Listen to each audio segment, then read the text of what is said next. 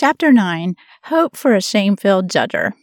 This chapter is based on Luke chapter 6, verse 37 through 7, verse 17. In Luke chapter 6, verses 37 and 38, Jesus said, "Do not judge, and you will not be judged. Do not condemn, and you will not be condemned. Forgive, and you will be forgiven. Give, and it will be given to you. A good measure, pressed down, shaken, and running over, will be poured into your lap. For with the measure you use, it will be measured to you." My friend Kathy is an amazing Christian who wants to share God's love with everyone she meets. A few years ago, she invited me to meet her at a local strip club so we could tell her friends who work there how much God treasures them.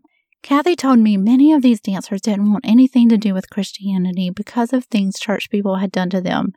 Since I'm also bitter about church culture, she knew I'd fit right in. That night, I was amazed by the beautiful souls of the dancers I met. I was so inspired by these women that I continued to work in strip club ministries for a long time after that first night. Though the ladies who worked in the clubs had very different stories than mine, I loved the community I found with them. I never struggled to talk to them, to see their strength, or to sincerely desire the best life for each one of them. On the other hand, it was always a struggle for me to deal with how much I hated the men in the clubs. See, there are often abusive jerks in the clubs who think having a little money means they can talk to women like they're garbage. I have seriously sat and prayed, "God, help me not punch this guy in the throat." I hated them. My rage towards these jerks extended to all the men in the clubs, and it blinded me to seeing them as anything else. It took a lot for God to change my heart in this area. Softening my heart took years. I struggled, not just a little. I intensely struggled with emotionally unhealthy, vengeful hate. In the last chapter, I mentioned praying for abusers. My most memorable experience of praying for abusers took place as I drove to a strip club one night. I vented to God. I was bitter, self-righteous, and full of hatred. I despised the abuse I had seen, but I didn't want to see the whole picture. I wanted people to blame. I saw my friends only as strong survivors and their customers only as abusive jerks. The messes in this world are seldom so neatly divided. Obviously, I still had a long way to go on my journey towards fully living in the peace and hope Jesus provides. As I drove, I ranted to God about my whole ugly, hate-filled mess. Finally, the truth about my attitude came out. I said, "Okay, God, why aren't you fixing this?" There it was, my real issue. I was still mad at God for the things I'd been through. Honestly, I didn't struggle so much with the abuse I endured. I was angry about the shame heaped on me by church people. Why didn't God break through and yell at them? Why didn't He make it clear how much He cared about me? As I was recovering, I needed to know people still loved me. Unfortunately, people who should have told me how much God still loved me told me He didn't let bad things happen to people who love Him. They told me I was forgiven, but I'd always have to pay for my mistakes. The way they misrepresented God filled me with bitterness. It tainted everything I did. I desperately wanted to protect my friends who are dancers from ever feeling the shame I felt. Deep down, I also didn't want to deal with the anger I felt towards God. My anger towards God was too raw and painful to face, so I stuffed it. But stuffed emotions never stay stuffed, so mine came out as hatred towards the men. Somehow, when I finally voiced my real frustration in my car that night, I had a sense of how incredibly beautiful God's way really is. I knew those church people were wrong. Now, so was I. I was reminded of a truth I didn't want to believe. Hate doesn't change anyone. Though I knew this was true, in that moment, hate felt better, and I wasn't ready to let go of it. So, while driving, I angrily blurted out, "Okay, God, I see it, but if you want me to care about these guys, you're going to have to do it through me. I can't do what you're asking." I want you to know this was not a nice, eloquent prayer session. I was angry. I was yelling in my car like a crazy woman. I was real about all the pain I saw and how much I hated it. I was arrogant and bold. Little did I know I was about to be humbled, yet profoundly honored. God was about to show me a glimpse of how He sees the men I hated. As I went into the club, I forgot all about my prayer and began joking around with my friends. I didn't associate my ranting prayer with anything that could happen that night, simply because I did not talk to the men, ever. I was merely going to avoid them, as usual, while hating them a little less. Turns out, God was preparing me to meet Greg, a man who was carrying the weight of the world on his shoulders and needed to know how much God still loved him. Greg came up to talk to the dancer I was talking to. I tried to slip away unobtrusively, but my friend said, "This lady's a Christian. You should talk to her." So Greg turned to me, not for a conversation, but to tell me how much he hated religion. I listened to Greg's rant. Amazingly, God was honoring the challenge I had issued earlier. As Greg continued his story, I knew God was working on me. Despite my bitterness, I heard the deep hurt behind Greg's angry complaints about the religion forced on him as a child. He had experienced rejection and shame for not living up to their standards. After a while, Greg finished his beer.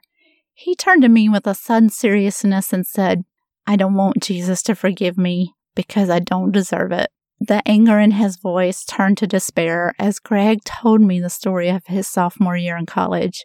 He had pressured his roommate, who had just broken up with his girlfriend, to go to a party with him.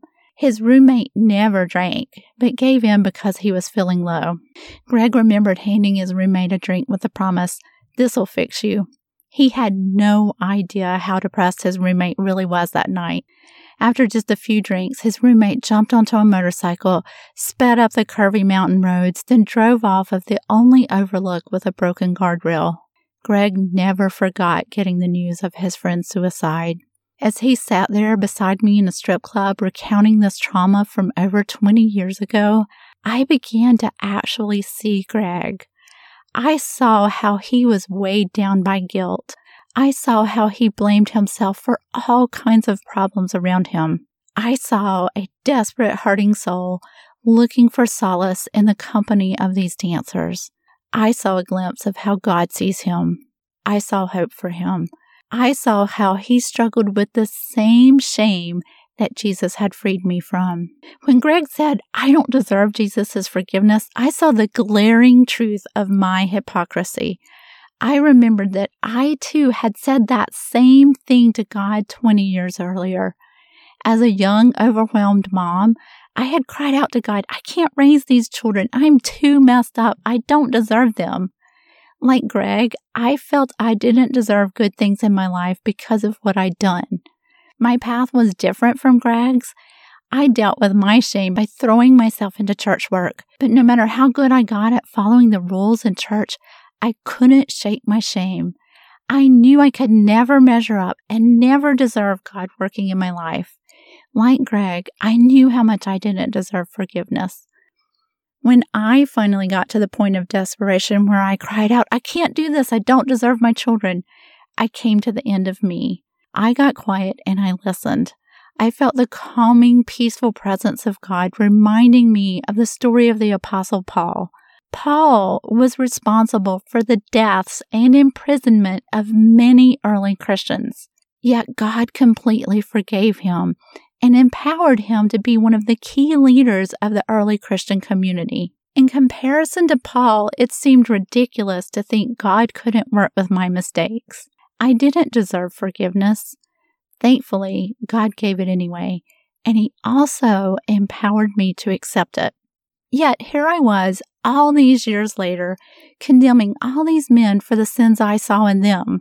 Why was I so ready to see people like Greg as hopeless when I knew God didn't see them that way? After a while, Greg didn't want to hear anymore. He ended our conversation with, "Listen, I know all about your religion. I can't follow all of those rules. I just think Jesus wants me to care about people." I told him he was absolutely right on both points, and God still loves him. He shushed me and said he shouldn't. I didn't push anymore. I simply promised Greg I would be praying for him. This morning, as I read Luke chapter 6, I remembered exactly how judgmental I can be.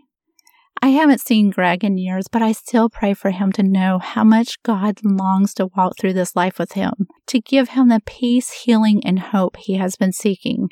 It is crazy miraculous, like healing the blind kind of stuff, that I ever talked to Greg. It's proof of how much God wanted to reach out to him.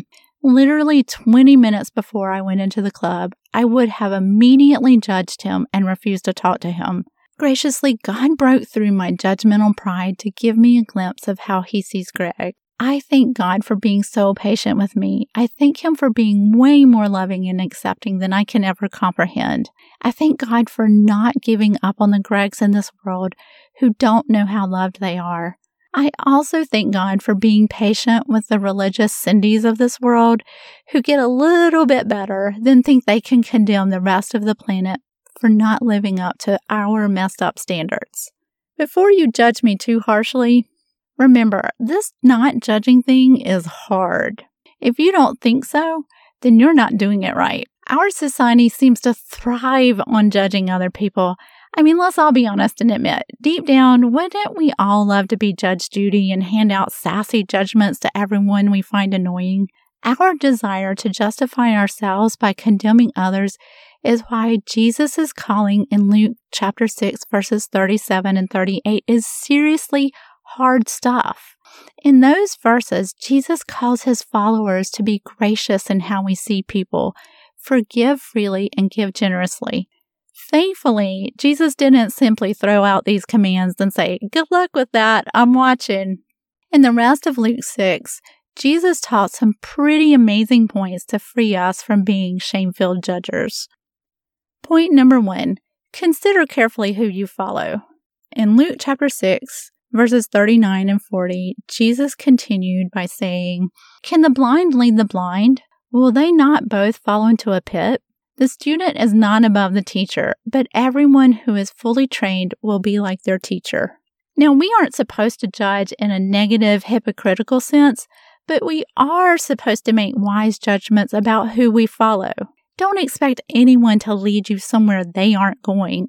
If you want to be gracious in your assumptions of others, forgiving and generous, then you need to actively seek leaders who model these traits. Sounds like no-brainer advice until you think about how often we surround ourselves with people who make us feel better instead of people who challenge us to be better. Real growth comes from finding people who will confront us in our shortcomings and model areas where we want to grow. Truth number 2, deal with the mess in your life so you can help others with theirs. In Luke chapter 6, verses 41 through 43, Jesus said, "Why do you look at the speck of sawdust in your brother's eye and pay no attention to the plank in your own eye? How can you say to your brother, 'Brother, let me take the speck out of your eye,' when you yourself fail to see the plank in your own eye? You hypocrite! First take the plank out of your eye, and then you will see clearly to remove the speck from your brother's eye." Jesus uses an exaggerated word picture to tell us 2 things. First, we all need to deal with our own mess. Secondly, there is actually very little we can accurately judge in other people's lives. Seeing our own mess accurately is no easy task. I often joke that denial is my favorite coping skill. One clear indicator that I'm denying my own mess is when I judge people harshly. It is because of something I'm not willing to deal with in myself. For example, in my opening story, I judged the men harshly because of my plank, which was being angry with God. When we refuse to deal with the messes in our lives, they don't go away. They pop up everywhere and influence everything we do. They have power over us. They become a nagging voice of shame, constantly telling us we are not good enough. We compensate by comparing ourselves to others. We look for problems in their lives so we can say, "See, I'm not so bad." We live with the shame of trying to deny our messy plank, and we compensate by being judgmental. Jesus' advice frees us from the cycle of personal shame and doubts, which cause us to judge others. He gives us the power to deal with all of our real issues, our deep hurts, and our shame. Healing all of these hurts can be a long process. Sometimes we just aren't ready to admit our deepest hurts.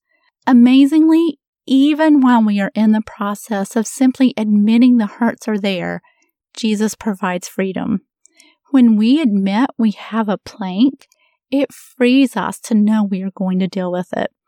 We no longer have to stuff our deepest pains and pretend we're okay. We get to admit we aren't okay, but we will be. The peace we find from Jesus' acceptance of us and our messy plank frees us from the need to build ourselves up through judging others. But what about the speck? Are we supposed to just deny other people have problems? Surely we're supposed to help. Absolutely. We should help other people with their problems. We just need to realize we only see the tip of the iceberg. We don't know all of their struggles. We only see a speck of their pain and the struggles in their lives. Of course, we should help people with the problems we see. We just need to be sure we start with a humble attitude, which comes from being fully aware of our own mess, God's patient grace with us, and our very limited perspective. This humble attitude frees us from condemning others. Years of working with at-risk youth has given me unique insight into our plank-eyed tendencies to judge with condemning certainty based on a speck of information. For example, I always think of Matt, one of my favorite students of all time. Matt was a young man with a huge heart and a tough home life. His mom worked 2 jobs just trying to make ends meet. His father was not in the picture, and his older brother was a drug addict who at 17 years old had already been arrested twice. Matt did everything he could to help his mom. He was consumed with not wanting to be another man who let his mom down. He worked his butt off trying to help her. His grades, appearance, and health suffered from the heavy load he was shouldering at such a young age. When I was assigned to be his tutor, I sat in on meetings where his teacher judged him as lazy and apathetic. The truth is, he worked harder than any of them. He was just ashamed to tell anyone. From their limited perspective, they saw his actions, then judged his motives, and they were dead wrong. Matt needing support at school was the speck his teachers could see. When they judged him, they no longer felt responsible for helping him with that speck. They hadn't dealt with the planks in them, which made them so ready to judge a 13-year-old boy. When we condemn from our limited perspective, it always points to our own plank. We miss the joy of helping people in the small areas where our lives intersect. Holy speck helping begins with humble plank acknowledging. Point number 3. Your focus determines your direction. I can't imagine anyone reading the previous 2 points and not wanting to apply them. We all want to follow wise leaders and to be non-judgmental, encouraging people. We all want to see the best in others and inspire those around us to greatness. I'm sure you've never thought, what I really want out of life is to harshly judge everyone who makes me feel uncomfortable about anything I struggle with. Despite our desire to be encouraging, judging people is a trap we have to constantly battle. How do we read these stories and Jesus' teaching about not being judgmental and really live differently? Jesus addressed the continual nature of our struggle in the next part of his lesson on not judging. In Luke chapter 6, verses 43 through 45, Jesus said, "No good tree bears bad fruit, nor does a bad tree bear good fruit. Each tree is recognized by its own fruit. People do not pick figs from thorn bushes or grapes from briars. A good man brings good things out of the good stored up in his heart, and an evil man brings evil things out of the evil stored up in his heart. For the mouth speaks what the heart is full of." The fruit in our lives comes from all the things beneath the surface, deep in our souls. In order for our lives to produce good things, like not judging people, we have to store up good things in our hearts and souls. In other words, if we want to accept people the way Jesus did, We have to continually focus on who He is and how He accepts people. It is a discipline we practice because of our desire to honor what Jesus has shown us. Our focus determines our direction. When we focus on ourselves, our hurt, and our shame, we remain stuck in lives full of shame-filled judging. Thankfully, when we determine to focus on Jesus and His acceptance of us, we are freed from shame-filled judging and we get to grow and accept others. Point number 4. Doing these things will help you build your life on a solid foundation that will not fail you when times are tough. In Luke chapter 6, verses 46 through 49, Jesus said, "Why do you call me Lord, Lord, and do not do what I say? As for everyone who comes to me and hears my words and puts them into practice, I will show you what they are like. They are like a man building a house who dug down deep and laid the foundation on rock. When a flood came, the torrent struck that house, but could not shake it because it was well built. But the one who hears my words and does not put them into practice is like a man who built a house on the ground without a foundation. The moment the torrent struck that house, it collapsed and its destruction was complete." Jesus ended his sermon with a final challenge comparing and contrasting the two responses to his message. Everyone believes being gracious, forgiving, and generous are good things, but few people focus on growing in these areas. The foolish man building his house on sand reminds me of so many teens I've talked to through the years. I've helped several young people whose parents neglected and abused them because of drug addictions. These teens were using drugs while telling me they didn't want to be like their parents. They believed they could just quit when they had families because they'd care too much about their kids to use drugs. Unfortunately, that wasn't the case for any of them. None of them had learned any coping skills for the struggles in life. Instead of building their lives on different decisions, they escaped the hard emotions of their teen years by self-medicating with drugs. When they had families, they had no foundation for dealing with adult stresses. Sadly, they had become the thing they hated most. In life, we don't get to suddenly have great character when we need it. Wanting to be good isn't enough. Character is built over time through frequent choices. We will all have hard times in our life, which will shake us and reveal our true character. If we follow the principles Jesus teaches in Luke, He will prepare us for these times. He helps us see ourselves accurately, then empowers us to change, grow, and become the good people we want to be. If we continually build our lives on the principles He taught, the hard times will not destroy us. They will reveal the strength of our character. So whatever your shame struggles are, there is hope for you. You can quit judging yourself and others. Trust me, it's a journey.